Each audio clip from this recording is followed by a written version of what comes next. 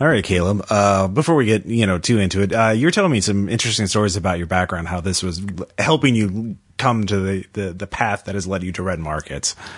Yeah. So in Little League, I was convinced I was going to be the next Randy Johnson. Yeah. Mullet and all. So I really wanted Dad to go play catch with me a lot. Despite his 12, 14-hour shifts. And eventually one day he sat me down and he said, "Son, you need to dream smaller. Lower your expectations. And we'll play catch a couple times a week, but dream just the right amount. It's too much." And really, it's how I've lived my life. Yeah. And it's how I'm going to run my Kickstarter. Yeah. So that should be the motto of Kickstarter. Dream the right amount. Just the right amount. So yeah, this is RPPR, Game Designers Workshop, episode 12. Dream just the right amount.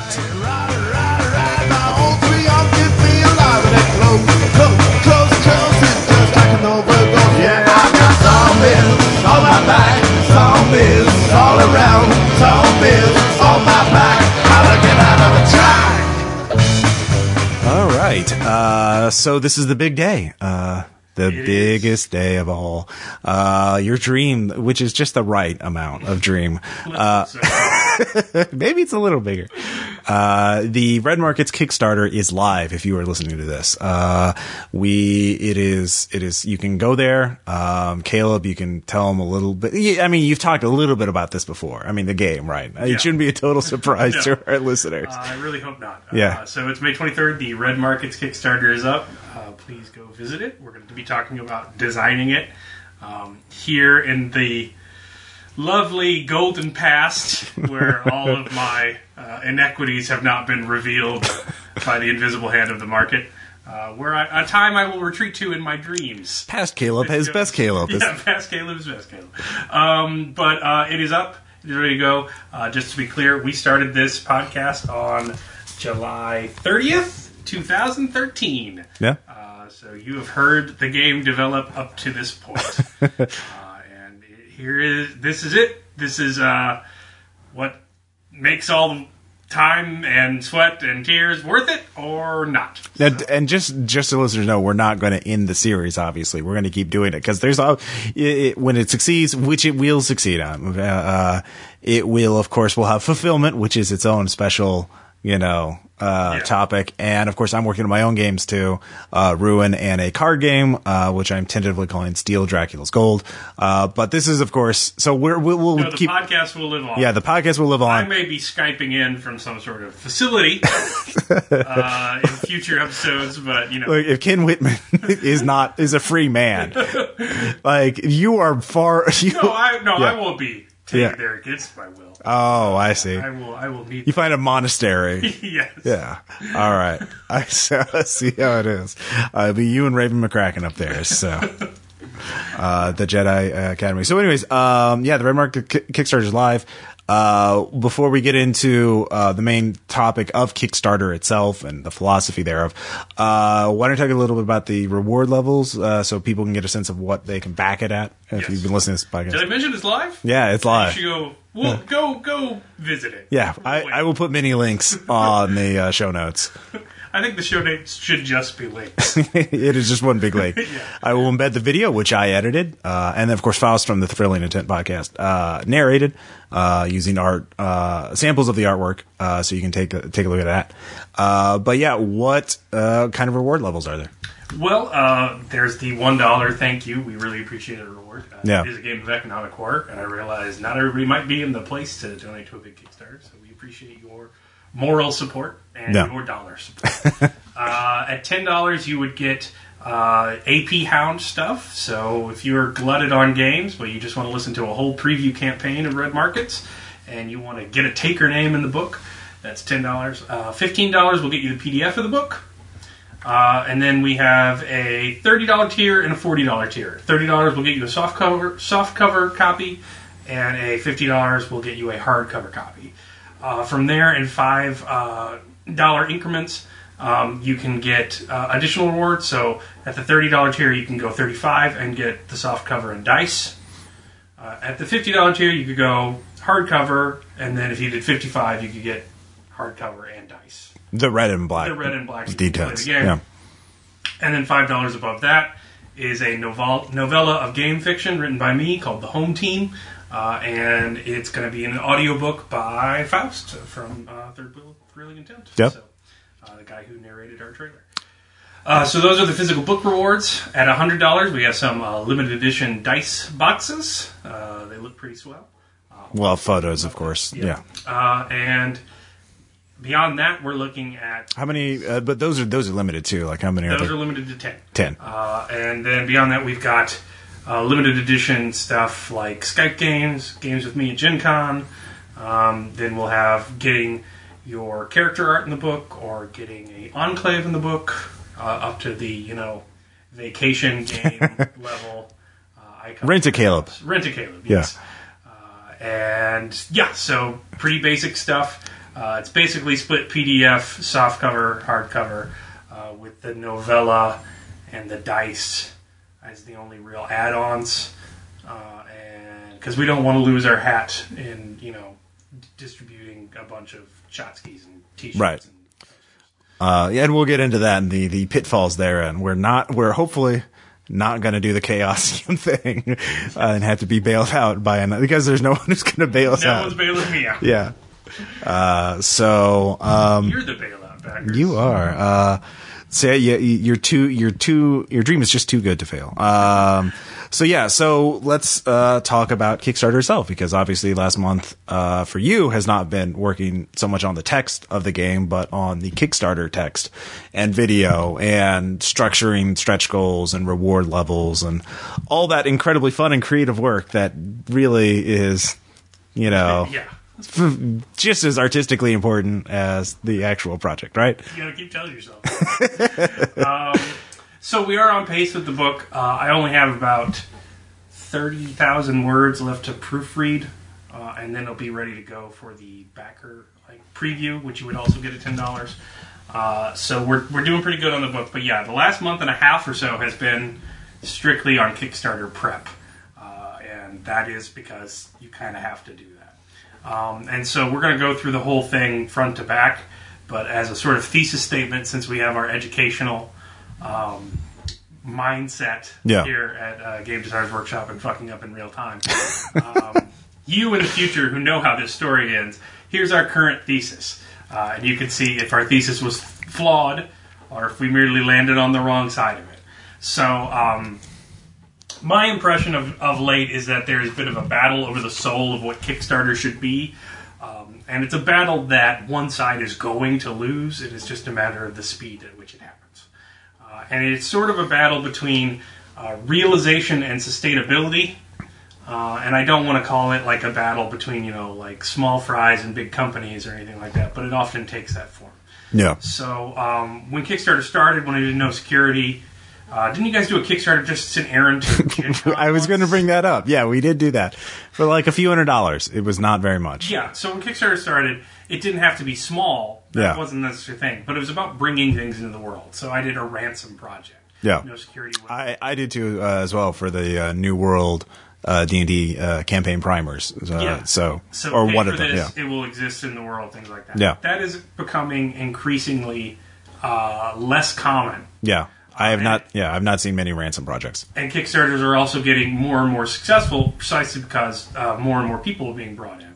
And as you bring in more and more of these people, they come to expect what a Kickstarter is, and it's becoming what it is nowadays, whereas Kickstarters are not so much about realization. They are about sustainability. They launch companies. They hire workforces. Yeah. They launch lines. They are sophisticated pre-order systems. So when you're me and you want to have a sustainable company and you want Heaven on Games to be something you can continue doing, you of course want to do that. But when you're me, you're also not Post-Human or, the 7C Kickstarter or Delta Green or people who have this established workforce that are continuing on in the future. Right. So you have a bit of a gap in that Kickstarter's not very...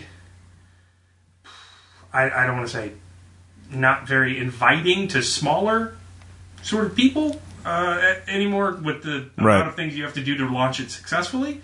even if that small person wants to do and achieve the goals that Kickstarter is ultimately doing, which is a sustainable product that can stay on the market. So, in the last month and a half, in addition to all the work for the ad copy, I've been asking advice from a lot of people, Ross included, of course. Yeah. But a lot of people in the gaming industry. And a lot of it's been very good, and a lot of it's been all over the place. Yeah. So with pretty much every decision we're going to talk about in this episode, the way I've envisioned it, after a month and a half of doing this, is that it's very much making a decision on where you want to land. And I originally saw that decision as solely based on risk, like personal risk and financial risk to my family and to the product. But even that is too simplistic of a split when you're talking about this kind of stuff. I mean, one thing is when Kickstarter, to sort of illustrate it, in the beginning you had more in the beginning, back in the thousands of years ago, and back in 2009, the Eurostart. You did see a lot of very small people doing projects and raising relatively small amounts of money, but very, very creative, very artistic. I mean, you saw a lot of documentaries. You saw a lot of, you still do, obviously, but like, it's a different vibe than what I don't think 7 years ago people would have predicted that the biggest projects now are like, oh, we'll do a board game based on the Dark Souls series. I mean, the video game series, which raised like $5.4 million.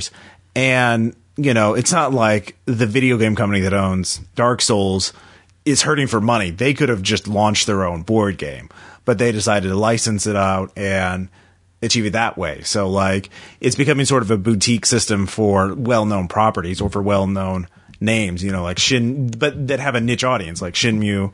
And we're talking specifically about gaming. Because like, this is not happening in like dance or documentary filmmaking quite as much. Right. But gaming's huge on Kickstarter. Yeah. And not just video games, tabletop games. Like I said, Dark Souls a board game is getting this kind of money. And then, of course, the 7th Sea Kickstarter raised over $1.4 million. Largest in history. Yeah, largest tabletop so far. Red Market's heading for that goal. Oh, God. No, that's dreaming too big. Oh, yeah, sorry. $1.4 million. Oh, God. Yeah, and if you read like what the mission statement of Kickstarter is and what the people who work for Kickstarter write about when they're talking about this sort of what they want their company to be, it's obviously they did not envision that they were doing this as a pre-order system for Dark Souls, the board game. Yeah. So they wanted something a little more higher, higher purpose.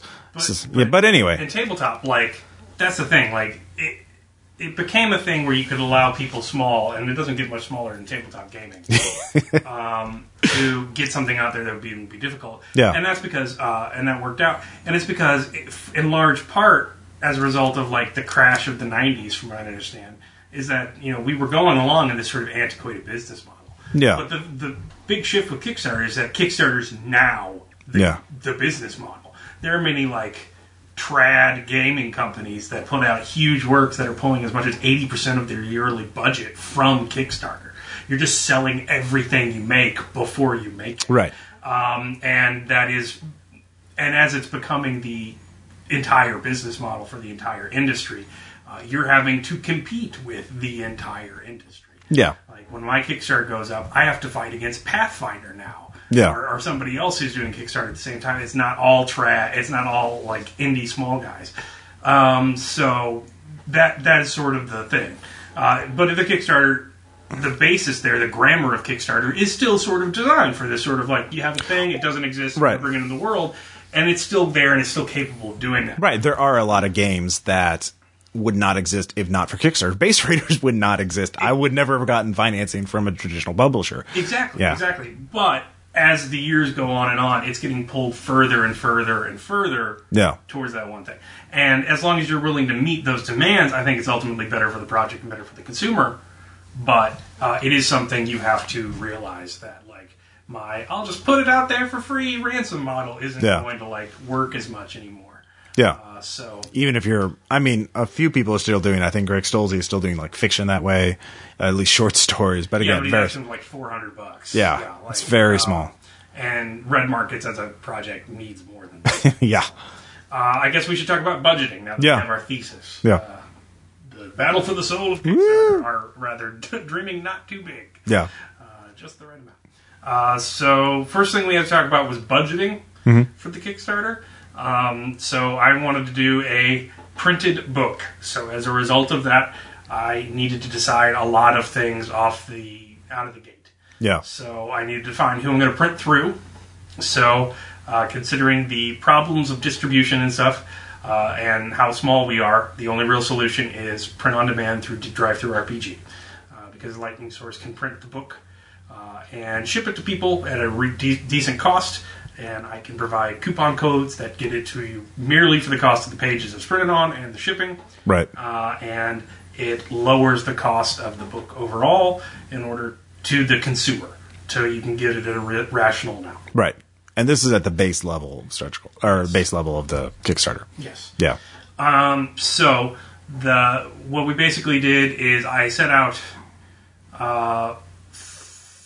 3 page counts for depending on stretch goals, 350, and 400, and then I set out. Then I went to Lightning Source and I looked up all their. I set a size, so we're going to go 8.5 by 11 trad printing size. And then we set out softcover versus hardcover, black and white versus color premium. Then we set it out through art every 6 pages, through art every 4 pages. And we had a big old party over at Ross's and going over spreadsheets. Thanks, Bill. Yeah, thank you, Bill. And then along with that, you have to factor in that, okay, whatever you get to print it, then whatever you charge for it, you're only going to get 65% of that because DTRPG is going to take the rest. Yeah. And then whatever you're going to ask for on Kickstarter, you need to ask for 120% of that because you're going to lose 10% to taxes and 10% to Amazon and Kickstarter fees. Kickstarter takes 5%, and then the credit card processing takes 3 to 5%. 3 to 5. Yeah. You want to. And there's always going to be a couple % of decline cards. Yes. So you're going to get a little lower. So your asking price is actually not your bare minimum to get it done price because you're not going to get that price. Yeah. You're only going to get, you need to ask for 120% of what you need. Right. So we had to do all that math and figure that stuff out. So budgeting wise, that's where you go in there and set things up. So I was originally going to set the MSRP, the suggested retail price, during that time when I originally did, but then that was where we first hit the battle for the soul of Kickstarter. So could you talk about traditional price structure for RPG books, the ×5 rule? Oh, the ×5 rule. Well, this is through distribution, because basically it's not like you're game company X and you sell copies of games directly to consumers, or because obviously consumers usually go to a place like a game store to buy games. And you don't sell directly to the retail stores either because there's like 500 of them and you can't keep contact all of them. So what you usually do, they're middlemen, distributors, and they offer different, and they're different types. There are consolidators who talk to different levels of distribution. So the ×5 rule is you take your manufacturing cost, like what it physically costs you to have one copy of your book, times it by 5, and then sell, and that's your retail price, because that way the percentages, the distributor is going to take so much percentage, the retailer is only going to buy it at this amount. So like this is the way you ensure that you have a profit that you can sustain your business on. So that's it in general. Obviously there are exceptions, and this rule isn't as important if you aren't seeking distribution at all, obviously. If you're doing like a limited print run that's only going to be available through a web page or something like that. Like I'm doing 100 copies and you have to go to GameX.com to get it because it's limited edition. Well, you don't have to do that as well, but that's the rule of thumb. That's the general rule of ×5. Yeah. So that's good. So here's the problem with my particular, not a problem, but the thing particularly Red Markets has to do. And why we've been recommending the entire time that you should start off smaller. Yeah. But I'm an idiot. Run through the mile first. So print on demand starts breaking down at higher page levels in terms of price structure. Especially when it's totally unfeasible if you do color. Yeah, and when you go to color, it completely breaks down. Yeah. So I don't think I could get anyone to pay a x5. So, for example, a x5 premium color, which is glossy, high-weight pages, Yeah. a 300-page red market book. If I did x5, I'd have to charge $120 for it. And obviously the market will not bear that. It will not bear that. And I have no intention of bearing that. Now, this is the thing between realization versus sustainability. So my concern was that I don't want to be like my own booth at Gen Con.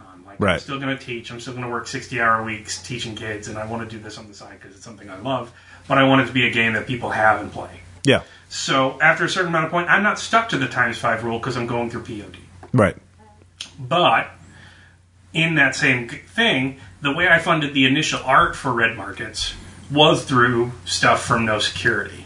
And if I ever want to do another project, it's going to have to come from this because I've already pulled too much of my own money than I should have to fund initial pre-Kickstarter assets for Red Markets. Right. And so I've talked to other people in the industry. So I've talked to people in the industry who's like, POD is the way to go. Definitely do that. Do it all through there. You don't have to mess with distribution. Don't do things like that.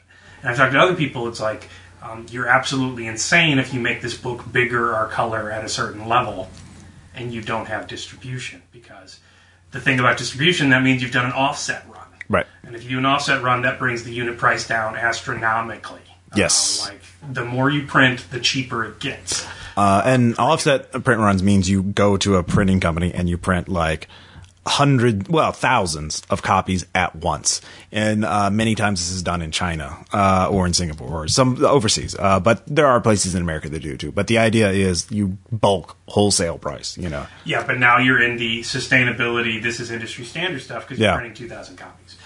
Or more. and you're walking through the graveyard of a million failed Kickstarters that tried this. Right. As well. And then they have boxes and boxes of the books in the garage. Yeah. So that's the problem. So the thing with the budgeting is that we have to make the game work at a certain level for print on demand. And we don't, I don't think it's going to be able to do that while being color. Right. So since it's so big. Right.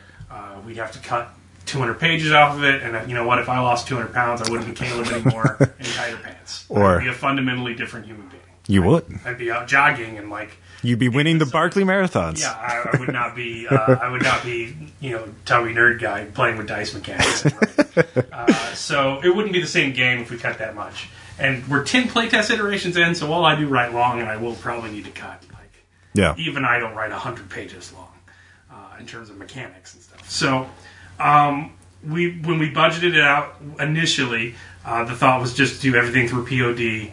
But I've been talking to people, and I need to be responsible to my family. Yeah. And if I'm making pennies on the dollar for every book, there's no way I'm gonna be able to do another book ever. Right. And there's no way I'm gonna be able to support the Red Markets line with additional stuff. So we need to make sure that it's a black and white project until we get to that level where we can talk about distribution. And then we had to factor in, all right, so what price level is that? How much does backer kit cost to do fulfillment? But the good thing is that... Because another problem with offset, the reason why you use backer kit, is because unlike POD, you not only have to get all the books printed, you have to have them fulfilled, which definitely means not having them shipped to your house and then filling envelopes all day. You pay a warehouse to store them, to print labels, to mail them out, because they can get a better postage rate anyway. Much better postage. And often a lot of the good ones will have overseas locations, so they can ship things in large groupings, so they can save on international shipping. Yeah. And that's a big thing. And BackerKit helps manage that by creating a database that they can send to fulfillment houses. It gets very complex fairly quickly. And to be clear, as I am the guy who wrote the anti-capitalist game, and you might be thinking, oh, he's gouging us. All this stuff makes the book cheaper for people. Yeah. So for instance, if we get to the level that we can do just... higher quality for cheaper. If we can get to the level where we do not even just accepting color. If we can get to the level where we can just do an offset run, even if it's just black and white. Yeah. The cost of the book just went down by nearly $10 for you. Yeah. Because you no longer have to pay the cost of printing it. I'm paying that now. You just pay shipping. So when you do DTRPG, you've got to pay that. Yeah. And shipping. which is a pretty common Kickstarter practice.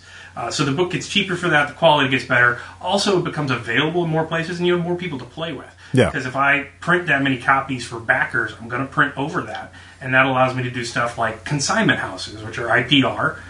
So IPR, Indie Press Revolution, they go around to all sorts of conventions all over the year. They sell the book for you. And they're a consignment house, meaning they don't do any printing. Right. So you need to have the books on there. But once you're there, you can sell it through there. Then I would also be selling it through DTRPG. Then I would also be giving it to fulfillment through backers, and then you can also look into distribution at that point. Right. So you can have it in game stores. You can have people talking about it. Like, it's a better product for everybody. It's a more sustainable product because people can find it more places at cheaper costs and play it more. But the risk to me gets way higher. Right. I mean, this is unless I don't plan on that at all and go to color thing, and then the risk is also high. So like, it's not a duality. If I do POD everything and I'm making cents on the dollar for a color book, my risk is astronomical, because in order to do anything else with red markets ever again, I'm going to have to sell thousands of copies to make the margin, right? Which isn't going to happen.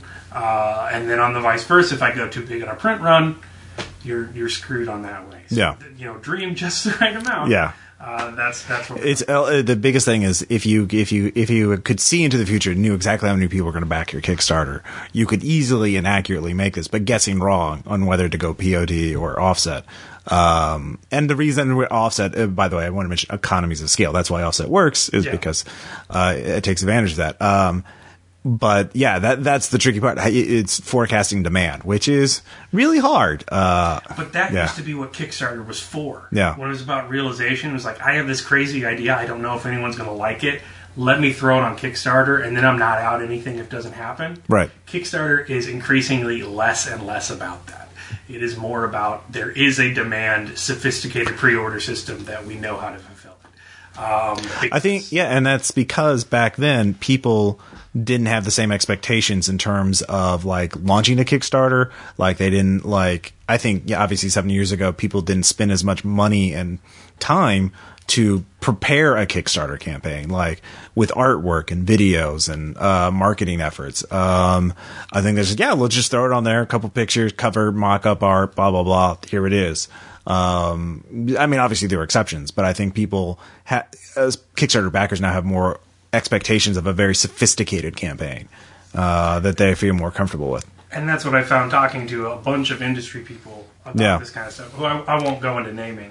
Yeah. They're not as stupid as me, and they don't air all their laundry out on the internet. But, I've talked to a lot of people who are just like, POD is the only way to go. Don't even bother with distribution under any shape or form. You got to do it this way. You'll make a bunch of money. Yeah. The book will be out, and you'll be insulated. And then I've talked to other people, and they tend to be younger, but still really successful in the industry. Because, that's 2010 advice. Like, that doesn't work now. You've got to go in on your offset run, or you need to, cut 400 pages out of the book or something ridiculous. And go big or go home. Yeah. So I've gotten a lot of advice ranging from you've done it perfectly, to scrap the book, you'll be happier for it, just don't publish it. Yeah. And everything in between. And that's nuts for any industry to be like one guy to tell you this is the only way to do it, and the other guy to be like, no, you'll be destroyed. That's crazy. And so I feel like the market's sort of in flux. It is very much so. And I mean, for example, my last Kickstarter, Boiling Point, the adventure for Base Raiders, was done the POD model, but I knew from the beginning that this was going to be black and white print on demand because it's an adventure for an existing game. Yeah. And I made money on that. I put that I had profit in it, worked into it, but it was a much more modest project. It was fewer pages, less artwork, all black and white artwork, and that kind of thing. And so I had that luxury of knowing there's never going to be a color level of this. There's never going to be an offset run of this. And Base Raiders, that was 2013 when I did that. That was definitely POD. I have put it into distribution, but it's a black and white book. So it's very cheap to print that even at POD prices. Like the Lightning Source, and I use CreateSpace, which is Amazon's print on demand service. It's very economical to print a book in black and white and hit that MSRP times 5 price. Yeah. And it'd be profitable. So, it's color and hardcover that makes shit expensive, but people want that in a book. Like they find that more when you're forking over $50, you want something that looks good and is going to last longer. Yeah, and to be clear, I want that in a book. Red Market certainly deserves it. So, yeah, we talked about budgeting. So one of the things I did with my pre-Kickstarter assets is I made sure to get Kyle and Kat, my fantastic graphic designers, I made sure I had a chapter completely laid out and ready to go, meaning, like, the rules weren't going to change drastically. Yeah. It would be very simple tweaks. And I made sure that we had... the art will probably change because the art's not fitting with what the chapter's about. Yeah. But I had all the art assets, and so we established a template for what the book would look like, and then we did a full chapter front to back because I could look at that chapter and say this chapter is exactly this many words, and it came up with exactly this many pages on an 8.5 by 11. So many words per page. So I get words per page, and then I can use that to figure out roughly how long the book's going to be. Yeah. So that's what I did. But considering I wanted to do that for more than just a budgeting purpose, because I wanted to like excite people and this goes into the presentation stuff, I said go color, and I paid for the color. And it looks so pretty, god damn it. Like, I really want it to be a color book. So, like, the initial goal, color was way, way down there when we initially did the stretch goals and we set things up. And it had to go up because I don't feel safe putting it there. Yeah. But God, I want it to be a color book. But like, that's the decision-making process there. It's about realization. Do I want to make it color by any means necessary? Yeah. Damn the torpedoes. Or is it sustainability? Like, do I want to make it color and it like I can continue selling it in color, or I can afford to reprint it when it runs out of color, or stuff like that. So yeah, I really think I took the middle path because as the stretch goals exist now, color is still a risk where it's at, but it's a lot less risky than it was before when we did our first draft. So I mean, that's another thing you're kind of dealing with, you know, because I want it to be color. God damn, I want it to be color. I'm working my ass off on this thing. Like, so that's another thing, with the budget. And the thing is, regardless of whether you're doing a book or something else, like these kind of considerations come up. Similar issues would exist for board games, for card games, for basically any kind of creative project where there's a physical product at the end. Yeah. You're going to have some like, do I do print on demand? Do I do a very small run? Do I take advantage of economies of scale? I mean, and again, this is sort of based on like, what your fan base is, how well can you forecast demand? This is, you know, like Red Markets itself. I remember you telling me some of this, and people are like, well, if it's a indie storytelling game, it should be like this. But if it's a trad game, i.e. like Dungeons and Dragons or a Warhammer 40K RPG, it should be like this. And there's no middle ground. Never shall the twain meet. And Red Markets itself, the thing is, it's kind of a hybrid between a trad game, traditional role-playing game, and an indie storytelling game, because it has elements of both. And it could lean on one. So one of the things talking about ad copy is when you try and rewrite what your game's about a billion times and condense it down to 20. Yeah, how do you market it? Yeah. You get better at that. And I realize that, like, with the way you can slot in vignettes or take them out, or you can do negotiations, or you could skip it, or you could all design the game, or you could let the GM design the game. Yeah. And now there's all these different choice points. I realize that it's very modular. Mm-hmm. And so you could play Red Markets easily as a drama system game almost, without drama system mechanics. Like, just make everything a task action in combat. Yeah. And then you're done with your procedural seats, and then go back to like interpersonal drama and people. Work-life balance, Yeah, work-life balance. And we just did a podcast with the One Shot, and they do a ton of story games, and they're very heavily in role playing. Right. And their playtesting feedback was very interesting. It's like I was super intimidated looking at this character sheet. I was really scared we were playing like D&D. Yeah. And then they're like, but I ended up really liking it because it's a story game. And I'm like, because I played it for you like a story game. I could have been more hardcore in the combat stuff, but those are all modular things. So this is another thing, and it's more on those sustainability things. So what a lot of people told me just scrap the whole thing is like make it 6x9 because you don't want to compete with trad games. You don't want to even be on the same shelf with those people and retailers. And I'm like, well, I mean, maybe if it looks good and it looks like it belongs there, those trad gamers will learn a different style. Yeah. Well, I think that's the thing. So, like, I could be wrong. This could be the choice point in which, like, oh, that's how Caleb fucked up. Like this, but like I don't feel like that duality, that conventional wisdom of like it's only one or the other. Yeah. Because like, well, here's the thing. I think a lot of games are blending this kind of stuff now. I think it's a trend that's just coming up, and I don't think people realize it. I mean, because again, you look at Delta Green, and it has bonds, it has relationship mechanics. It's more about personal horror than like the first edition, which was like conspiracy, cosmic horror. You are a pawn, you mean nothing. Night's Black Agents. Night's Black Agents. Where you got like role playing to reload your gun. Yeah, like that kind of stuff. Or Unknown Armies now, which has the first edition was crazy weird, but Greg Stolze looked at what people were telling, like I don't know what to do. What the fuck do I do with this game? And they said, oh, well, so that's why you added goals. So, like, now there's a narrative structure built into every game because, like, okay, so here's this crazy setting, and now you have to figure out what you're going to be doing in it. And that's, like, so I feel like more trad games, like Delta Green would definitely be considered a traditional game, first edition. It's a Call of Cthulhu setting.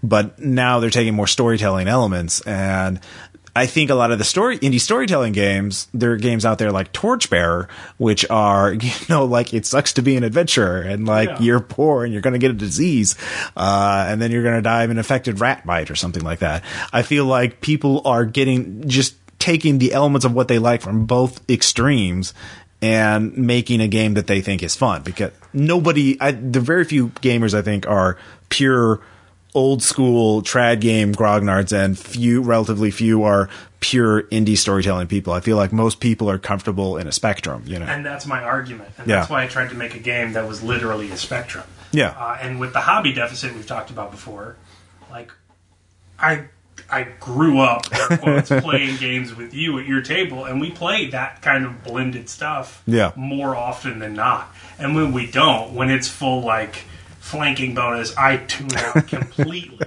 And so, like, I thought you loved the Dark Sun games. Yeah. So that's the thing. I made a game I wanted to play. Yeah. And I think other people want to play that because I think there's definitely a market for that. Yeah. I mean, Delta Green made $300-something. $380. And $380,000. $80,000. Yeah, not $380. Sorry, not $380. Sorry. But yeah, like. So that's traditional wisdom I've been told, and I'm like, I don't really think that's true. Yeah, because Kickstarter is still in flux. Yeah, so I mean, we're going to see. Yeah. One way or another. Yeah.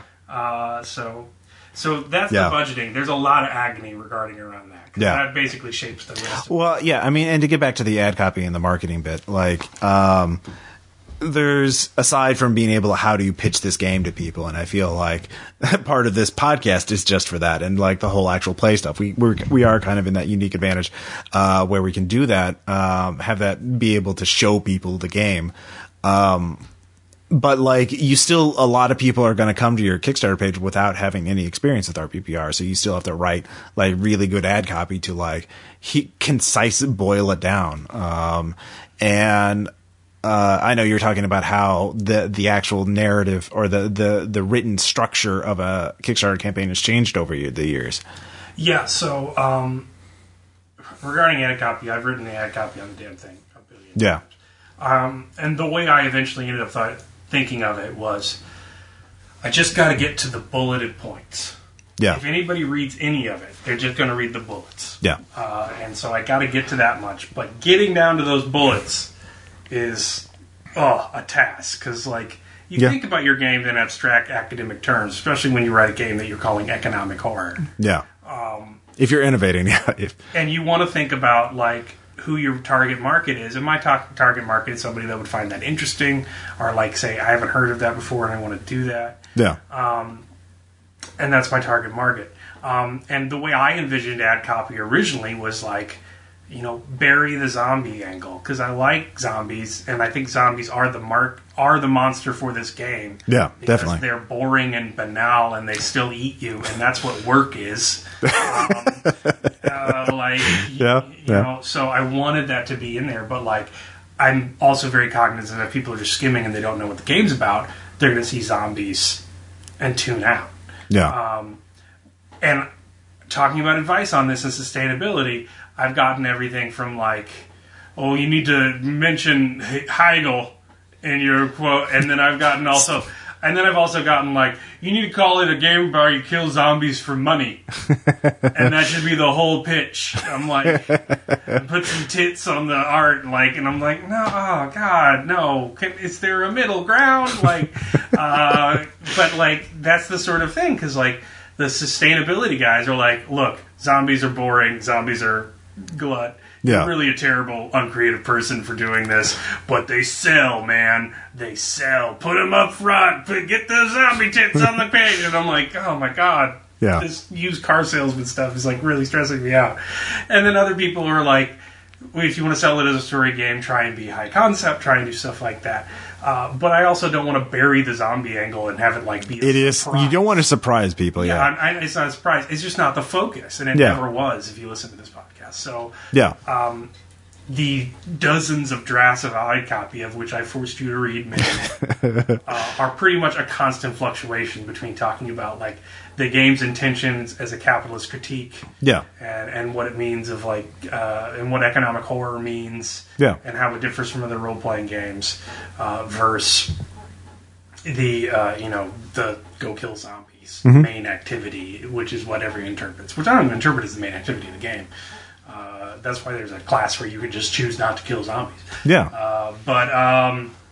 Yeah. So I mean, yeah, most of the jobs that we've done in the game have been not about killing zombies. In fact, I don't think there's been there haven't in either campaign there wasn't a single closure job. Players they're actually, the weather. Yeah. Like they get in the Right. way. I think this. I mean, but the thing is, this is the kind of work you have to do with a Kickstarter. I mean, for those of you listening out there, for your own Kickstarter campaign, you have to really think about and condense. Because what I see, looking at I would look at a lot of different RPG Kickstarters, a lot of tabletop RPG Kickstarters out there, and so often I see this is an RPG where you can do anything, or it's a steampunk, cyberpunk, dieselpunk hybrid with powered by the apocalypse, or something like that. And they either try and make it like the person who's writing, you can tell they want to appeal to literally every single gamer. They feel they need every single one. Or two, they're just throwing out or I mean, there's maybe a Venn diagram that's overlapping circles, where they just throw in tons of buzzwords and they're like, oh, this is cool, this is cool, this is cool. So my game's about these three things. They don't think about like, they're not answering the real question is why should I back this Kickstarter?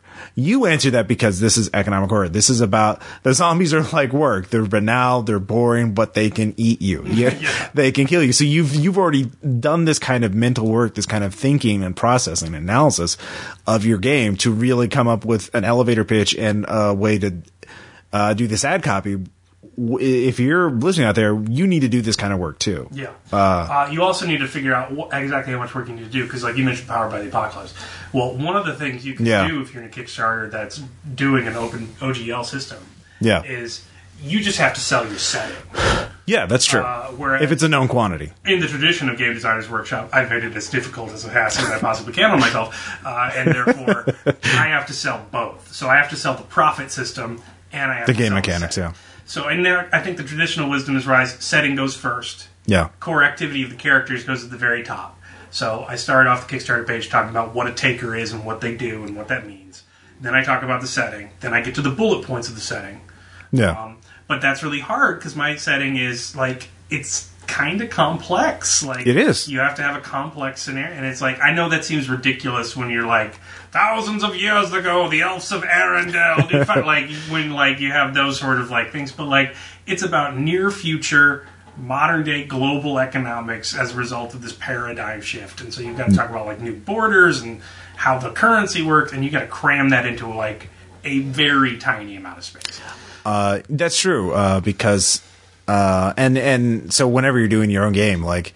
Yeah, you have to, like I saw recently a game that did this really well, Belly of the Beast, where it's like, it's a fantasy game, but you're literally in the belly of a giant beast. And here's what that's like, and here's these other things. So, and they did okay. I mean, they obviously succeeded. I backed it actually. But yeah, it's what is unique, what is, essential about it. I mean, and you can't put in everything, like, there's internet in your setting, but you don't, I imagine on the Kickstarter page, there's not like a lot of description of how that works or like, yeah. So, it's near future technology. So that's thrown in there with like prosthetic limbs and drones and all that kind of stuff. So yeah, And another thing you can't do, even though that's how you think of it, is mention a lot of stuff in comparison. So my first draft was like, look, most trad games don't do this with inventory. Most trad games don't do this. Yeah. If you have a game that does this, it probably doesn't do this as well. Yeah. This is the game for you. And that was the original description. And I threw that up to an email list. It's like, why are you shitting on all these other games? Why do you think you're the best and most innovative person ever? I'm like, whoa.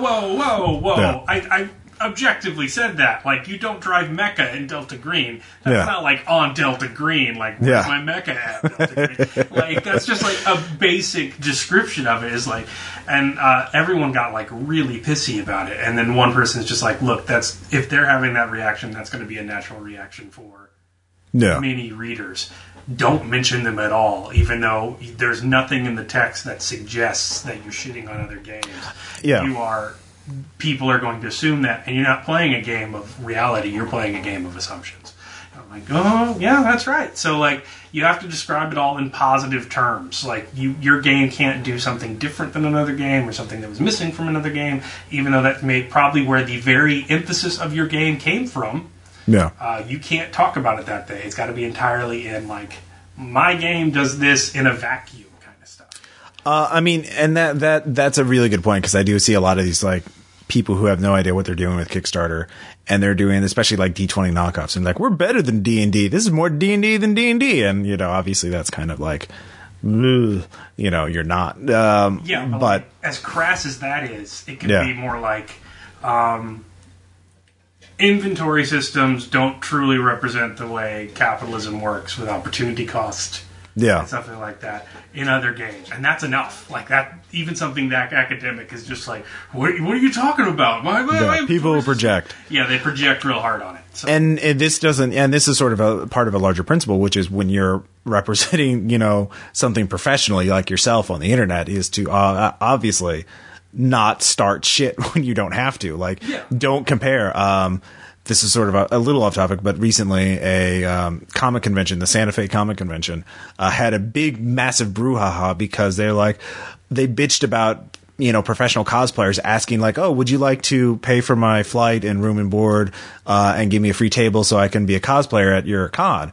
And they're like, I'm tired of these cosplayers asking for free stuff. And like, oh, well, they're not real cosplayers like these cosplayers. And obviously, like, a lot of people. That's what the convention's about now. Yeah, that thousands and thousands of people from all over the world just now hate the Santa Fe Comic Convention because they think they're shitting on cosplayers in general, even though, and the thing is, the guy, shouldn't have even brought that up in the first place. Like, so yeah. Anyways, this is the same example.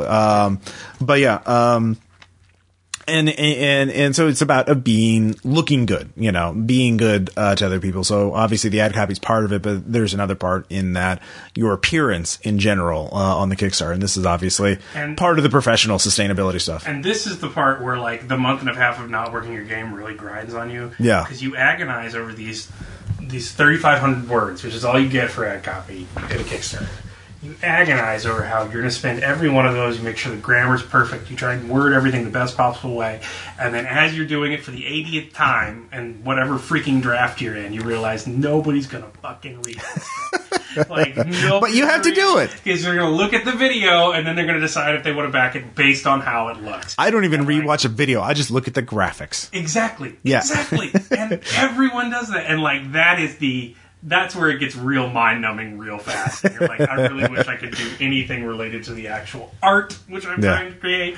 Because you just feel like you're screaming into a void, and the void is criticizing you. And then that's it. So yeah, appearance is massively important. And this is where in the realization versus sustainability thing, realization is going to lose. Because Kickstarters are slick now. They have to. Got to look slick. Yeah.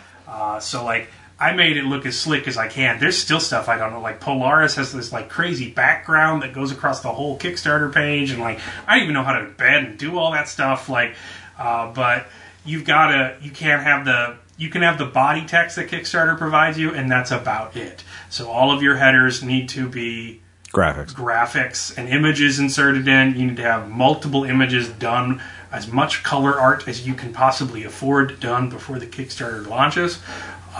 In my case, to the tune of $6,000 or so. Before the Kickstarter launches, you need to have a very slick trailer with very slick narration and very slick audio. It's got to look good. You got to have links to everything. You got to check and triple check those links, a billion times.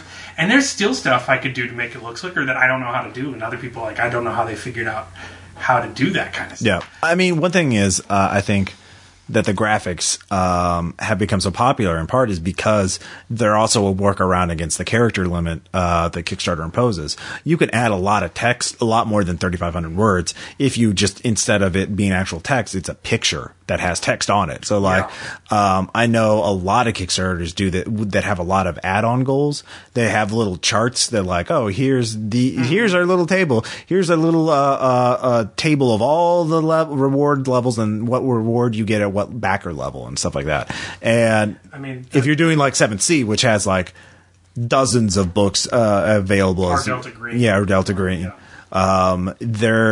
You kind of need that. Obviously, Red Market. Known armies too. Yeah, known armies. So there are those elements. But yeah, people do look at pictures. I mean, it's weird that they're at one point they're very reluctant to back with their money, but on the other hand, they'll just all right, and then put down $50 or $100. I'm ordering which pictures go next to which text, yeah. What caption. That's a big thing. But those assets are done and will appear in the book. Yeah. What really gets you, and what really, again, causes you to grind your teeth in the whole process, if you're you're budgeting, you're writing this ad copy, and you need banner art for different stretch goals. You need banner art for different sections of the place. And then if the ad copy changes and you have to change that banner art, you have to recommission the banner art. Yeah. And that is a pain in the butt.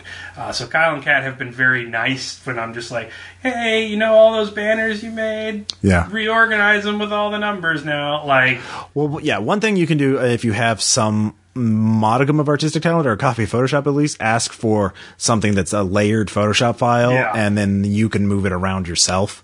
But it's still some additional. It's additional work. Yeah, it's additional making work. a brand new file, saving it in a different folder, and then uploading the different image. And it's very easy to get confused with I uploaded the wrong thing. Yeah, you think the iterations of playtesting is bad? Try and keep all your damn drafts of your Kickstarter ad copy.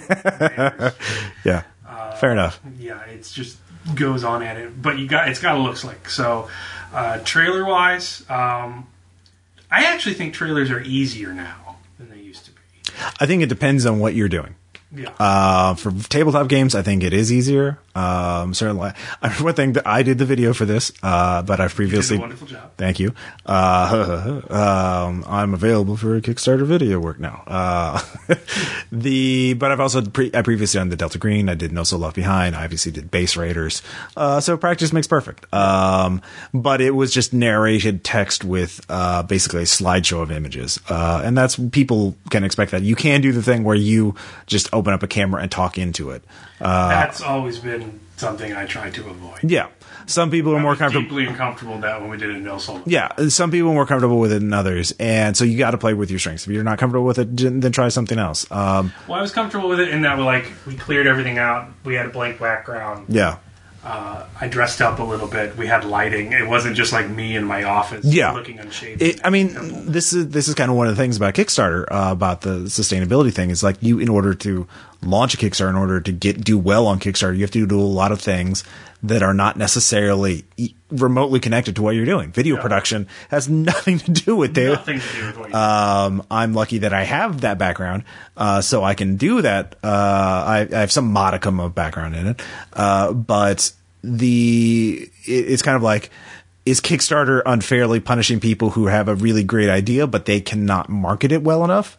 But on the other hand, there's the other argument is, well, if you can't sell people on your idea, if you can't justify to other people why they should give you money, I mean, how are we supposed to subsidize your how do we know that it's good? Yeah. How do we know you're not just some some overconfident art, wannabe who has a terrible idea. It's the marketplace. It literally is a marketplace of ideas. Mm-hmm. So, it's kind of, I don't know. It's unresolvable. When we did No Security, the baseline for Kickstarter trailers was the whole campaign. Like they talk about the reward levels. That's a good point. My first Kickstarter trailer was 6 freaking minutes long. Your average Kickstarter trailer, I saw one that was just like a graphic of text and then the Inception sound for 30 seconds. It was just like, bullet point. Bullet point. I kind of want to back that now.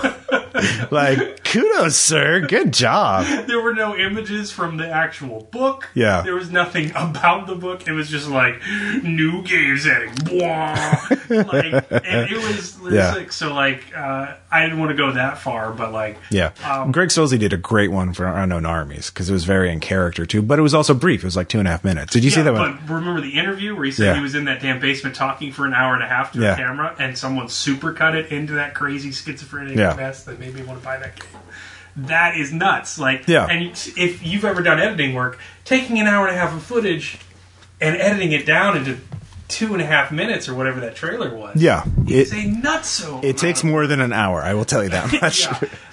So you did a very wonderful job, but you had to write the script. I was like, I'm not writing the script. I wrote the script, but that's the thing about the ad copy. The trailer nowadays is not expected to fully represent the game. Yeah. It is very much meant to be more slick, and so I could be somewhat... It's more like a movie trailer now. I could be somewhat more articulate. It was basically like a dramatic monologue. Yeah. And then we actually got Faust a decent voice actor. Professional. He is being paid for his work. He is being paid. And he's been paid for other voice work. Because he's much better at delivering it than I am. And you're much better at editing it than I am. Which, it brings back the idea. But that goes back to ad copy, too, because the traditional method of writing ad copy was to do everything in first person and personalize the product as much. Hey, guys, I'm this dude. I'm doing a thing. Give me money. Here's what it's all about. A lot of people still say you have to do that. You have to do that. You have to personalize it. As if, my picture isn't next to the thing and I'm not the lead author and all that kind of stuff. And I haven't put out a podcast or aired my dirty laundry on the internet for 4 years. But, aside from, me doing it in other methods, it's just flatly untrue. I can't make Red Markets by myself. I'm not doing it by myself. Right. That's why there's a huge list of creator bios at the bottom of the ad copy that no one will read. But to show you that I'm not, hand-drawing stick figures in the margins of the book and stuff, if everyone else quits Red Markets tomorrow, it doesn't care how plucky I am. I'm not going to get it done. So that's another traditional kind of thing that's sort of going away because it's it's the same Luddite assumption I want to attack with the game. You're not going to make it by yourself. No man is an island. No man is an island. You're not going to make it by yourself. I'm not going to make it by myself. So I use the royal we. It's mostly me. Yeah. I'm going to be involved in every part of it, but it's downright disingenuous to say I am going to do this because I'm not going to do it by myself. It's a group project. So yeah, those are really good points. And these are things you have to think about when you're doing your Kickstarter. How to structure your video, how to set up the banner graphics, and the video production side has gone up, but the amount of information you have to include in that video has gone way there was a really good, if you want to go to I think the keyword now is more cinematic. I think it really is more of a sizzle reel trailer kind of thing. There was one a year or two ago, Spirit of 77, which is a exploitation films, 1970s, powered by the apocalypse type game, and they had a great cinematic type trailer where it was two guys in suits with sunglasses, with guns. Doing a Pulp Fiction kind of thing. And that is totally in character with it. So whatever your game is, try to come up with a short video. The main thing is you want people to watch the whole thing. So if it's more than 3 minutes, they're going to be no. Yeah, and I had scripts for all right, we're gonna do a short little zombie movie kind of thing. I had ideas like that at the beginning, and those are in my computer, but the budget for that just goes skyrocketing. Even crappy zombie movies cost a lot more money than you think. A lot more money than a crappy zombie book. So and then you're doing a crappy zombie movie, which is a totally whole different beast. Yeah, so you gotta make a got to make a compromise between like what's going to look cinematic and what you can afford to do. Yeah, this is true.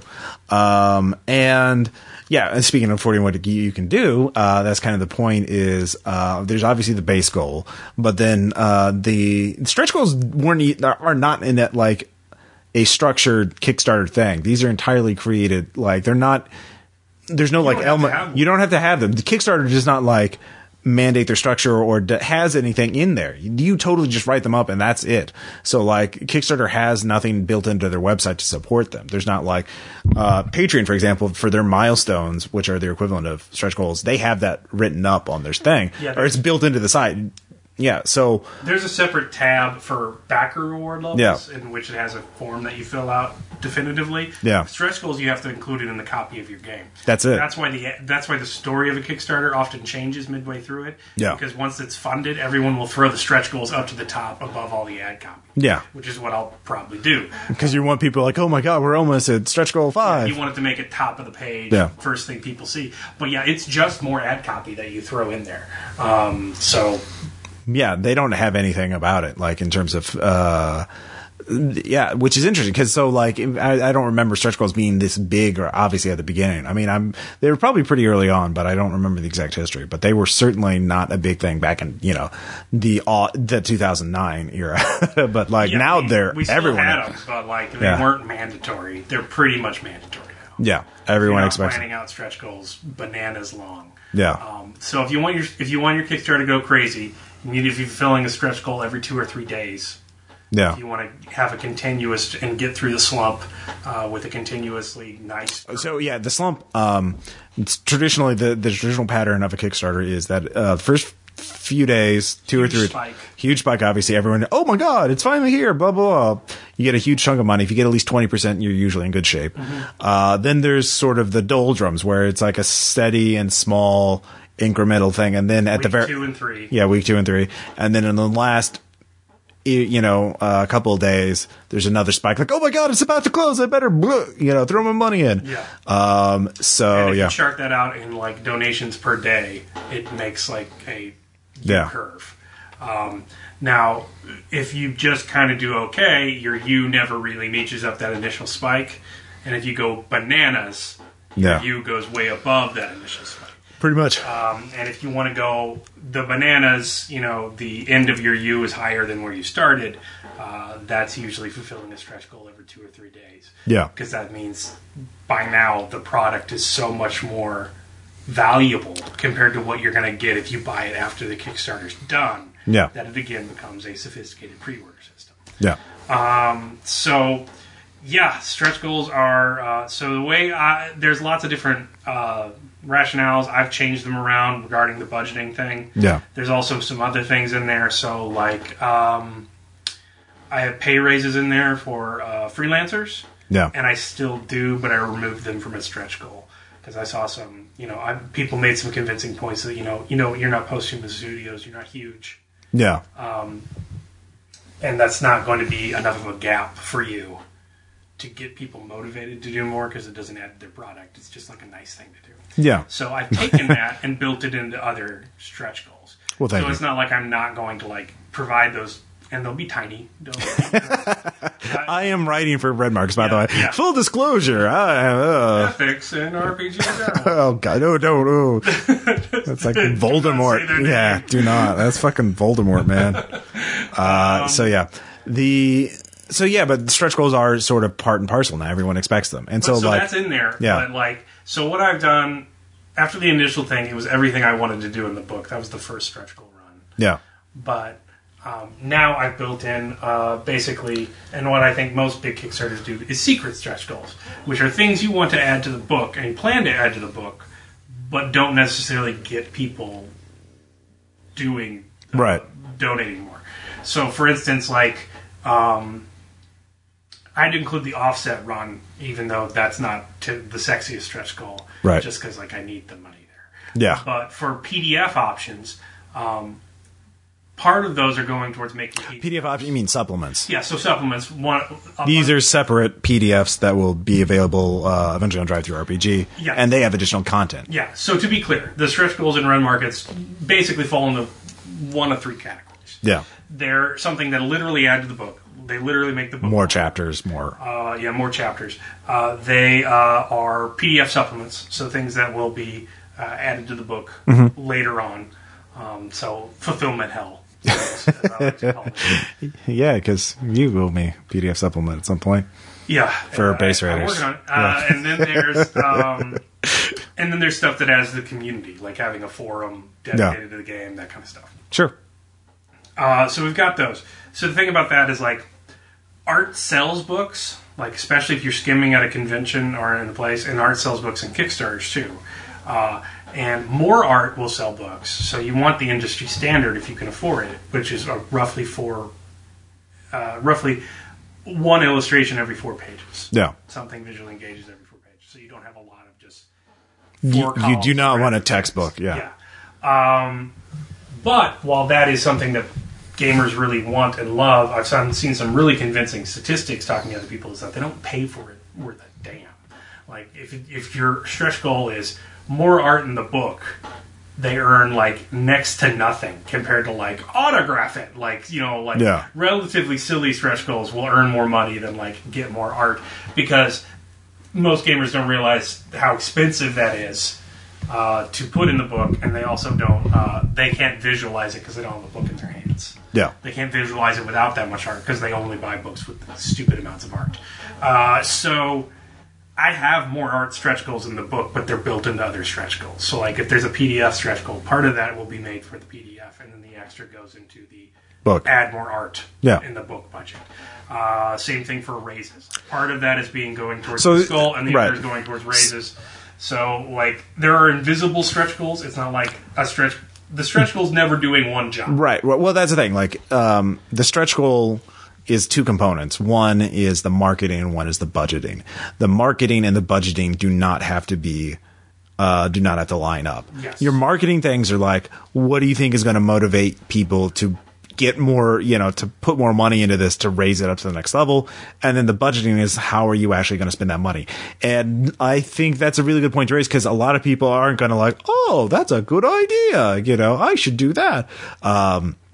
For example, one thing is, if you had a stretch goal saying, I get more money, I just get more money, like, people are like, what the fuck? No, but, like, you should budget that out so that you have a profit. Like, you are not doing this at a loss, obviously. Well, to be clear, yeah. I personally am doing this entirely at a loss. Yeah. So one thing that Red Markets... Well, you should at least get your $6,000 back that you spent on it. One thing that Red Markets is budgeted to not lose money if we make it. Yeah. At no point am I quantifying my time. Okay. So that's going to be a net loss. Like, the writer has never been paid, nor he may never be paid. Right. But, like, stuff like raising prices for freelancers is not wasted money. So, like, in my original, I didn't say it was it's not as much as I want. Yeah. But in my original pitch for the stretch goals, it's like, look, it's about incentivization. These people are very talented. That's why you want them working on your book. But there are other companies that want to use them, and if I pay them above the going rate, they're going to do my work first. Pathfinder might steal me away, Caleb. Yeah. Well, mainly the artists. Oh. I know where you live. All right. Yeah, we are. Yeah, we are at the place I live in. Yeah. So touche. So, like, it makes a better product because you get your stuff faster. Yeah. You've incentivized it. But, like, your average RPG guy who isn't listening to this podcast and, like, not fully invested in it, and I'm just some rando they find on the internet. Yeah, you want to get them too. Yeah. Yeah, and I want randos on the internet, but they don't give a damn. So, like, that gets budgeted off. So, my stretch goals, the way I structured them, they're $4,000 for every step. $4,000 either adds something to the book, adds something to the community, or it adds a PDF supplement. Yeah. Now, some of that money is going towards making it. Sometimes it's going towards getting artists to work faster. Sometimes it's going towards the offset run, because the offset stretch goal is not the offset stretch goal. When we hit the offset stretch goal, that's the bare minimum we need to make the offset stretch goal. Because I've been pulling stuff off every stretch goal before that, to make the offset stretch. Because it's a lot of money, ball shriveling amount of money. Because that's the thing is, the price per unit is very cheap as we specified, but it's still a lot of money because you still have to print thousands of copies.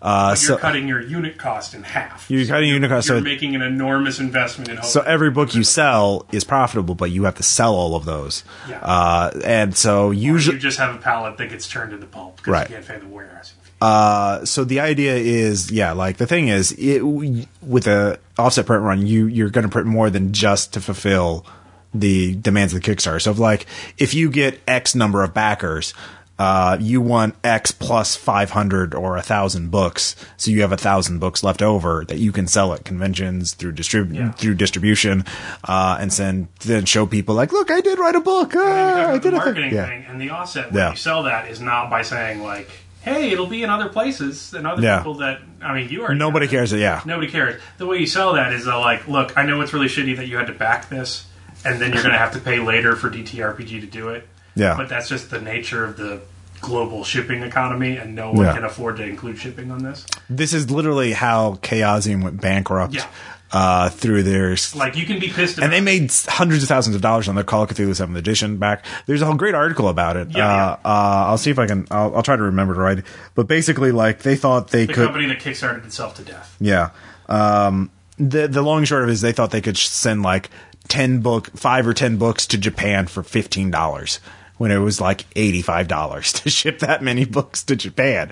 And so they were losing money on each shipment, on each book sold, which is not the goal.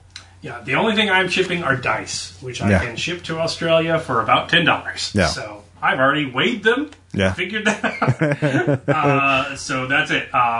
But yeah, if you want to be pissed about that, you have to be, because like there's nothing I can do to dissuade you. Like the numbers clearly don't make out if you've ever shipped anything anywhere that's not in your own home country. Yeah. So but I know that's shitty. You don't like to buy things and then buy new things. So the way you sell your offset run is like, look, you backed it. We really much appreciate it. When the book's done, we're going to send it to you. Now you just pay shipping through BackerKit, and that's it. Yeah. You don't pay the cost of the printing the book, which if it was a hardcover color, is not like, it's like $12, $13, $14. That's all gone. Like it's now, the book is now cheaper than it was. Plus you get all these PDFs. Plus you get every stretch goal that came before. That's how you sell it. Like we just made the book cheaper. It's value. Yeah, we made the book cheaper for everyone. Value. That's another thing. If you're going to have different types of backers. Some are going to be hardcore. They believe in your idea. They really want to see it come, which is what Kickstarter was originally about. Like we want people who believe in their goals to do that. But you're also going to have people who are curious, or maybe they like one type of concept. Like, oh, I like zombie Kickstarter backed. But then there's all people who back for value. Like if it's a great deal, they'll be like, fuck yeah, I'll do that. Like the 7th Sea Kickstarter, they had like 40 PDFs for $40. And each PDF was like they had the entire previous game line of 7th Sea. Yeah. And so you can't do that, but like could I do it? Can I try? Can I offer you 7th Sea books for back in your... Well, I'm not. No, you're offering something similar in that you're offering a lot of digital content, much more than just the book. So they're going to perceive it as a great value. And a bigger, better book. Yeah, and a bigger, better book. Bigger, better, stronger. I think there's a song. And to be clear, like, since we're talking about this, I really don't want to give off the impression that it's like all about numbers and all about getting like the randos in off the street, because like I am not left behind the whole like realization goal of Kickstarter. Like I need people that believe in this product and that have listened to this podcast and listened to our PPR, followed us on our journey, and want us to make this book and want it to succeed. I need you most of all. Like, bare minimum, we can't do anything without you guys. Yeah. But the thing about Kickstarter nowadays is like it used to be you could plan for just those people. Yeah. Just your core audience, the people that you've already been cultivating. And red markets, we might be able to get minimum viable product out of that, considering we've been doing crazy promotion for a number of years. Yeah. But I doubt it, because it's about sustainability now. So when you make your Kickstarter, you need to get those people in, and I appreciate it so much. I cannot put it into words how much I appreciate it if you back like that level, and you are really helping a little guy, dream just the right amount. I am not some big conglomeration. But in order to get it to that level, I'm going to need you, plus I'm going to have to design it to get random people off the internet. Well, and not just for the internet. One thing I think Kickstarter has really been focused on as a company is getting, like, people to back multiple projects. So like they have a discovery thing, and so they try to like suggest people, hey, check out this concept. And they have, of course, like staff picks and shit like that. So I think that's another thing, is just getting people who there are people who just back Kickstarters as a hobby, essentially. They just love that. And then of course there's people who back Kickstarter so they can flip it later on at a profit, you know. That's more the board game angle, but still, you know, like maybe those tins will hit the aftermarket, you know, become those dice tins. It's a limited edition. You can see Caleb's tears on it now, you know, blood, sweat, and tears. So very authentic. But yeah, and that what it comes down to, promotion, like getting people to back your idea, and like getting not only the back it, but like to tell their friends about it. And maybe if, you know, they tell 10 friends, one of them converts, you know, i.e. backs the project. That's, you know, I mean, the term viral is kind of a cliche now, but like that's the idea. I mean, that's the hope, the dream. Yeah. So, so actually, I again going on email lists and asking people. Yeah. So before I came over here, I put on the email list and asked a bunch of people. It's like, okay, here's what I've done for my game so far. Yeah. I've run a podcast that chronicles the entire development of it. I have an entire AP playtest campaign released currently. I'll have another one for all backers when they're done. I've done a beta with over 200 downloads. I've been on 6 podcasts so far. I have 3 set up, and I did a demo for James D'Amato and the One Shot crew. I've got a Facebook page, a Google Plus page, I've got a Twitter account, I've got a personal blog, I've built a website dedicated to the game, and that'll be launched by the time it's up. I'm going to shout it on every social media I have. We have Tumblr, we've got the dedicated podcasts where we are doing it. I've written a press release. I'm going to be sending the press release out to people all week, to my to regular gaming stuff like RPG.net and like Ian World and stuff like that. Yeah. But also all my Hail Marys like Boing Boing or Vice News Gaming or something really out there that would just make it go huge. So I've got all this planned. What else do I need to be doing? Because I left a week in the Kickstarter process before I hit go. Because the Kickstarter's ready to go. I could launch now as we record this. But I'm just trying to get all the promotions. Sure. So I've done all this. What should I do else? And the basic response from him was like, shit, you did all that? That sounds pretty good. And I'm like, that's not the end. I want to do more. So, yeah. One thing you could do, and I know some people, I saw some of the comments from some of the industry people, and this is something every Kickstarter creator has to worry, is like, how much do you spend on marketing? So because aside from all the grassroots kind of work that you're doing on your own, you could pay someone to do some of this. Yeah, and that's my concern. That's basically what I have left. So I don't know if I should do that. So there are different levels. Have you talked to any of them? I've took to a couple companies that have like mass distribute press releases for Kickstarters. Yeah. As like a special thing. But like, God, so many of them are just scammers. Like, yeah. So it's really hard for me to find stuff like that. There's promotional things I want to do that I can't do anymore. So like my big thing was go Ken and Rob and talk about stuff, but I don't sell their ads anymore. Oh, really? Their ads are all locked up by Atlas, by Pelgrane, and by ArcDream now. Okay. And all their ad slots are locked up. Okay. So they don't sell any ads anymore. I was wondering about that because I know you mentioned that. Yeah, no, that was my number one goal. Okay. But, since even a little before they launched their Patreon. Oh, yeah. They don't even have an ad page anymore. So okay, that's out. So basically, at this point, I'm looking at press releases and spamming them. But like the thing about those press releases is they're not targeted. Like one place I look is like, we'll go to ABC News affiliates. The fuck does an ABC News affiliate care about my zombie economics RPG? They don't give a shit. Like, so. Well, I mean, that's true. I mean, the local news media might, because, hey, local person, but I mean. How many do you get off of that? Yeah. And yeah, I mean, I get, because RPPR is part of the press, I get press releases all the time. And I ignore like 98% of them because like I don't care. So yeah. How much good that would be. I mean, like target. I think it would be worth spending some money on, enough that you can like it's a risk, but a gamble, but I would give it a shot. It's the press release thing. Like, I also thought about like maybe doing a Facebook ad. Yeah. Because that's $5 per day. Yeah. So, that might be, I mean, that's an experimental thing. That's $150 for the I have, like, a couple of years ago when I was focusing on... I don't think I've ever clicked on one. Right. That wasn't an accident. I've clicked on one or two. There was one for a game distributor, so I did that. GTS distribution had that. So I'm like, distributing my game. All right. One thing I experiment with banner ads and that kind of thing for Zombies of the World. Mm-hmm. And I made my money back. I actually did get some sales. And the thing that I learned, unfortunately with advertising, is a lot of times you have to go big or go home. Like if you spend a lot, you can get really, really good returns. But if you don't, if you just spend a little, you'll probably get your money back and maybe a little more. So it's kind of good. More gambling with my teacher's salary. Exactly what I was looking for. Yeah, I know, right? Out of this Kickstarter. But I haven't put enough on the line yet. There are some other ads. There's some cheap ads, like the Something Awful Forums has a very large trad game community. You can get a banner ad for a month for $30. Okay, I'm looking at that. I thought we would just be like, on there as ourselves being. Well, you could post to the forums and have a banner. Yeah, you better be posting to the forums. I will. Wow. Oh well, no, that attitude. You want that bonus or not? All right, damn it.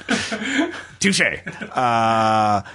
There's also Project Wonderful. They do banner ads for like webcomics. You could spend big for like 1 or 2 days, like maybe towards the end for like some zombie themed webcomics, and see how that works out. You can do, like, the thing is you have a lot of control over how they're like how long they go and what your budget is and shit like that.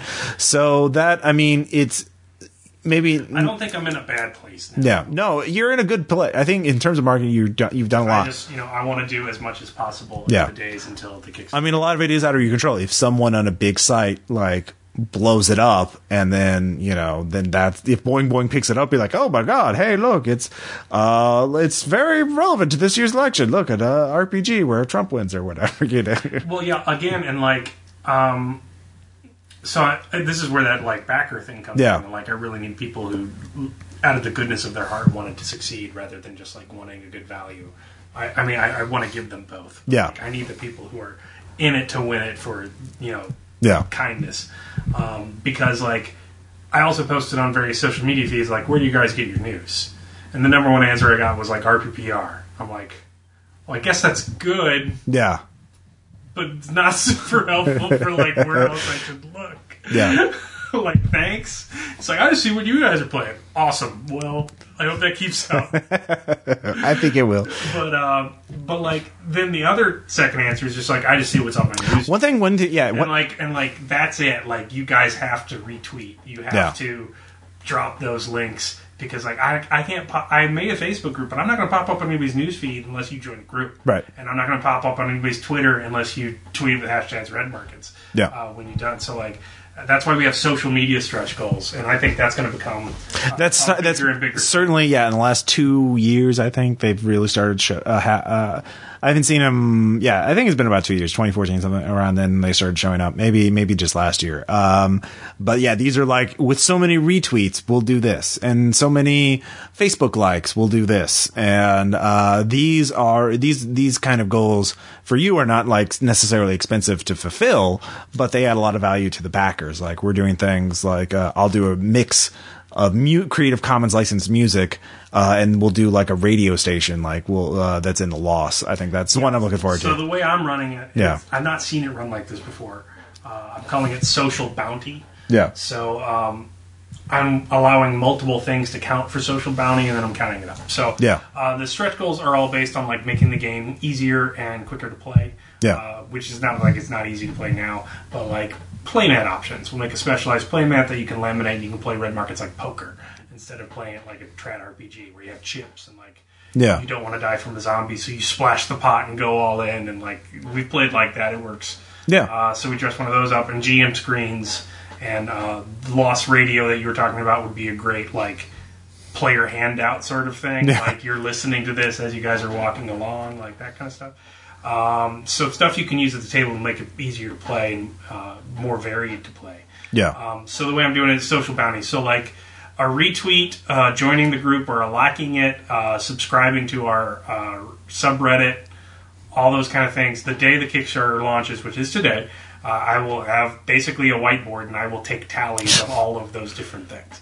And if you add to that, those are all one bounty. So like Bounty, by the way, is the unit of currency in the game. In the game. Yeah. But we're counting it as social bounty. Yeah. So rather than counting backers, which is another thing we've done before, I'm counting promotion. Yeah. So doing those things on the various social media sites, for each one you do it, that's one bounty. And so you could do 4 bounty off the bat the second you back. Because you can just, join the Reddit, join the Facebook page, all your social media stuff. Follow me on Twitter. That's one of them. So then there's, if you want to write a blog post about the beta or about the Kickstarter, and you want to link that to me, that's 100 bounty. So if you go all out and give it a recommendation, something like that, that's a big spend. Do it. And if you want to do a podcast or interview me or something like that, that'd be 200 bounty. So I'll be keeping that. Especially if you're a super really popular podcast that's I don't know, number 1 through 10 on iTunes. Yeah, that'd be great. NPR. I'm looking at you. All things considered. Yeah. Yeah. Yes. Or Night Vale. I want to talk to Ira Glass. Yeah, there you go. This American Life. I would really love to get on Freakonomics. Yeah. Actually. See, there you go. That's one of my We're doing some brainstorming right now. Tweet at him. I will tweet at him. Yeah. But anyway, we're social bounty. That's how we're tracking those things. Yeah. Those are entirely separate from the financial stretch goals. You can help us fulfill those goals and get those out to absolutely everyone for the cost of 2 minutes on your social media accounts. Yeah. So we're going to see how that works out. Yeah. Because really, that's what it's all about. Because I've done all Raising this promotional awareness, stuff. I might buy some advertising, some banner ads in the next few days. I'm still kind of researching it. Sure. The press release is pretty much written. It's just a matter of sending it to people. Yeah. But one thing, I feel in a lot of ways, I feel if I don't do anything, do you have how much the rest of the week, and then it fails, nothing I would have done in the last week. Well, one thing also, what is your plan for promoting it during the Kickstarter? Do you have planned updates and stuff like that? Yeah, so because that's the other thing is I've seen a lot of failed Kickstarters because they launch, they do nothing and just hope the money comes in. I think the one Aaron. So we'll send out the promotional chapter. That'll be one of our updates. Yeah. So you can see what a full chapter looks like. Obviously, every time you announce a stretch goal, that's an update. But I think Kickstarters have to constantly promote themselves, so you have to keep coming up with news in order to tell about it. So, so the social stretch goals are another update thing. Yeah. The new stretch goals, as they are announced, is another update thing. Yeah. I've only got 2 up there now. Yeah. I debated just having 1 up there, but I'll have 2 up there. No. And then we've got the combat chapter is completely done. I'll release that to backers so they can see what they're getting into. And then I probably have a entirely press-related update. So hey, you want to tell your friends about Red Markets? Here's all of the GDWs. Here's the entire Brutalist campaign. Here's all of the interviews I've done. Here's the demo I ran for these people. Here's the press packet. Here's the sell sheet for your game store. So that'll be one thing I do midway through to get through the doldrums. Right. If you are curious about absolutely anything about this game, here it all is in one post. I think one thing I'll do is I'll mirror these particular podcasts on archive.org so you can go to one page and download all of them at once. That would be great. Because I know that helps some people. Yeah. Yeah. So, the press thing, the combat thing, I'm going to try and get an Elmo. I don't know if anybody's familiar with that. An Elmo is you remember those projectors in school with the transparency? Oh, right, yeah. Thing? Basically what that is now is they just slapped a webcam up there. Yeah. So you can see people's hands and stuff. So I'm going to try and get an Elmo and record some rules demos, like how's the profit system work? Roll, show you how it works. I'll have a character sheet right there. I'll have dice right there. I can point. Yeah. And do a basic edit audio video to kind of do some stuff like that. But we'll see how crazy Kickstarter goes. Woo! It'll go so crazy. Let's hope it goes crazy in the exact right amount. Which is $3 million easily. No. I mean, you're right, 30. World. And to return to the thesis, and the title of it, dreaming just the right amount. Yeah. I mean, there's a certain point where you haven't done the work and the market investment isn't there, and you're basically rearranging chairs on the Titanic. Yeah. And it's ridiculous. It's not going to make it. But then, in the other rare side of things, You can also be screwed in the entirely opposite direction, and it goes bigger than you've planned. Yeah. So, like, that's why this month and a half has been a real struggle for me, and why I want to be done with it. I have all the updates, I have all the press releases, I'm just posting links during the Kickstarter.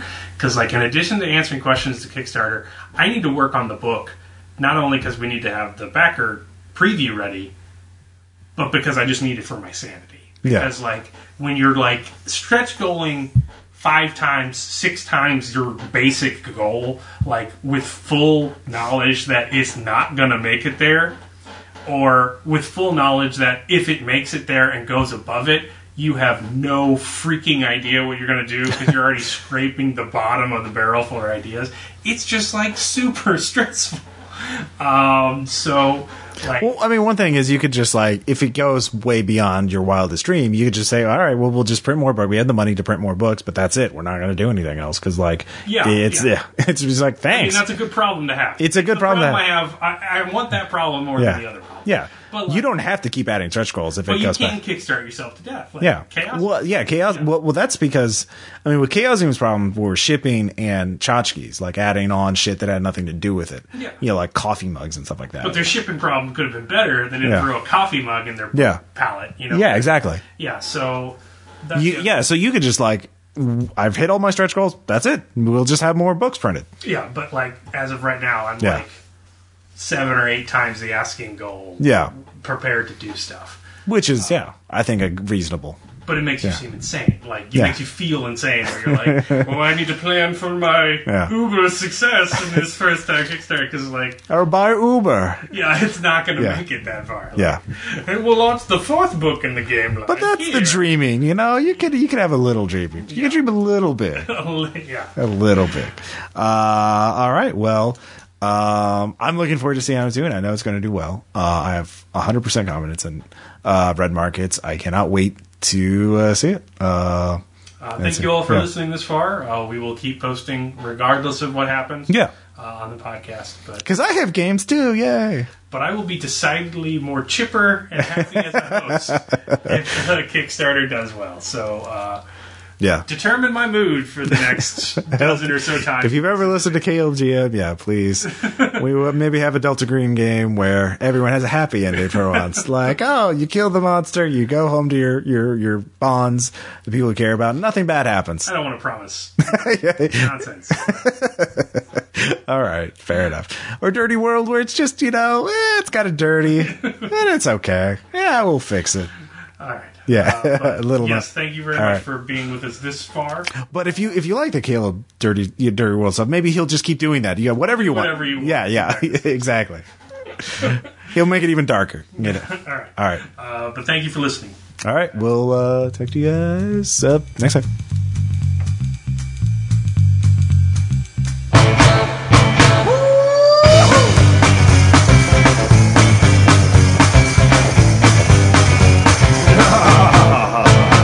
So I run and tell me I'll be burning and I hide, but they're still on my back.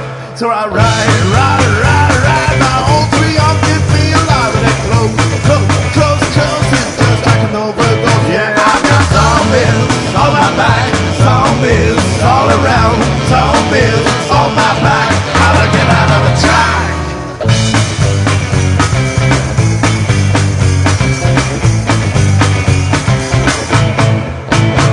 So they hit some bread and some fresh meat, and it's grip, yeah, I'm just a piece of meat.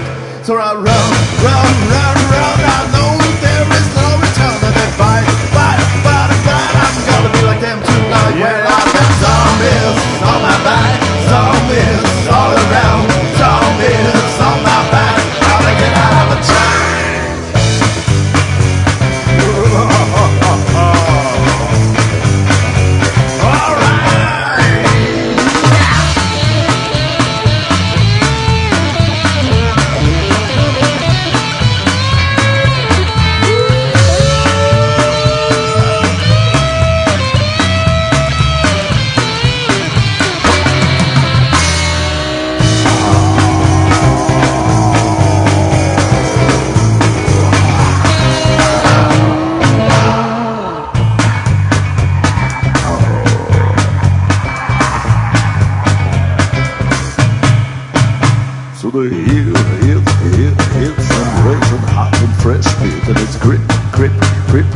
Yeah, I'm just a piece of meat. So I run.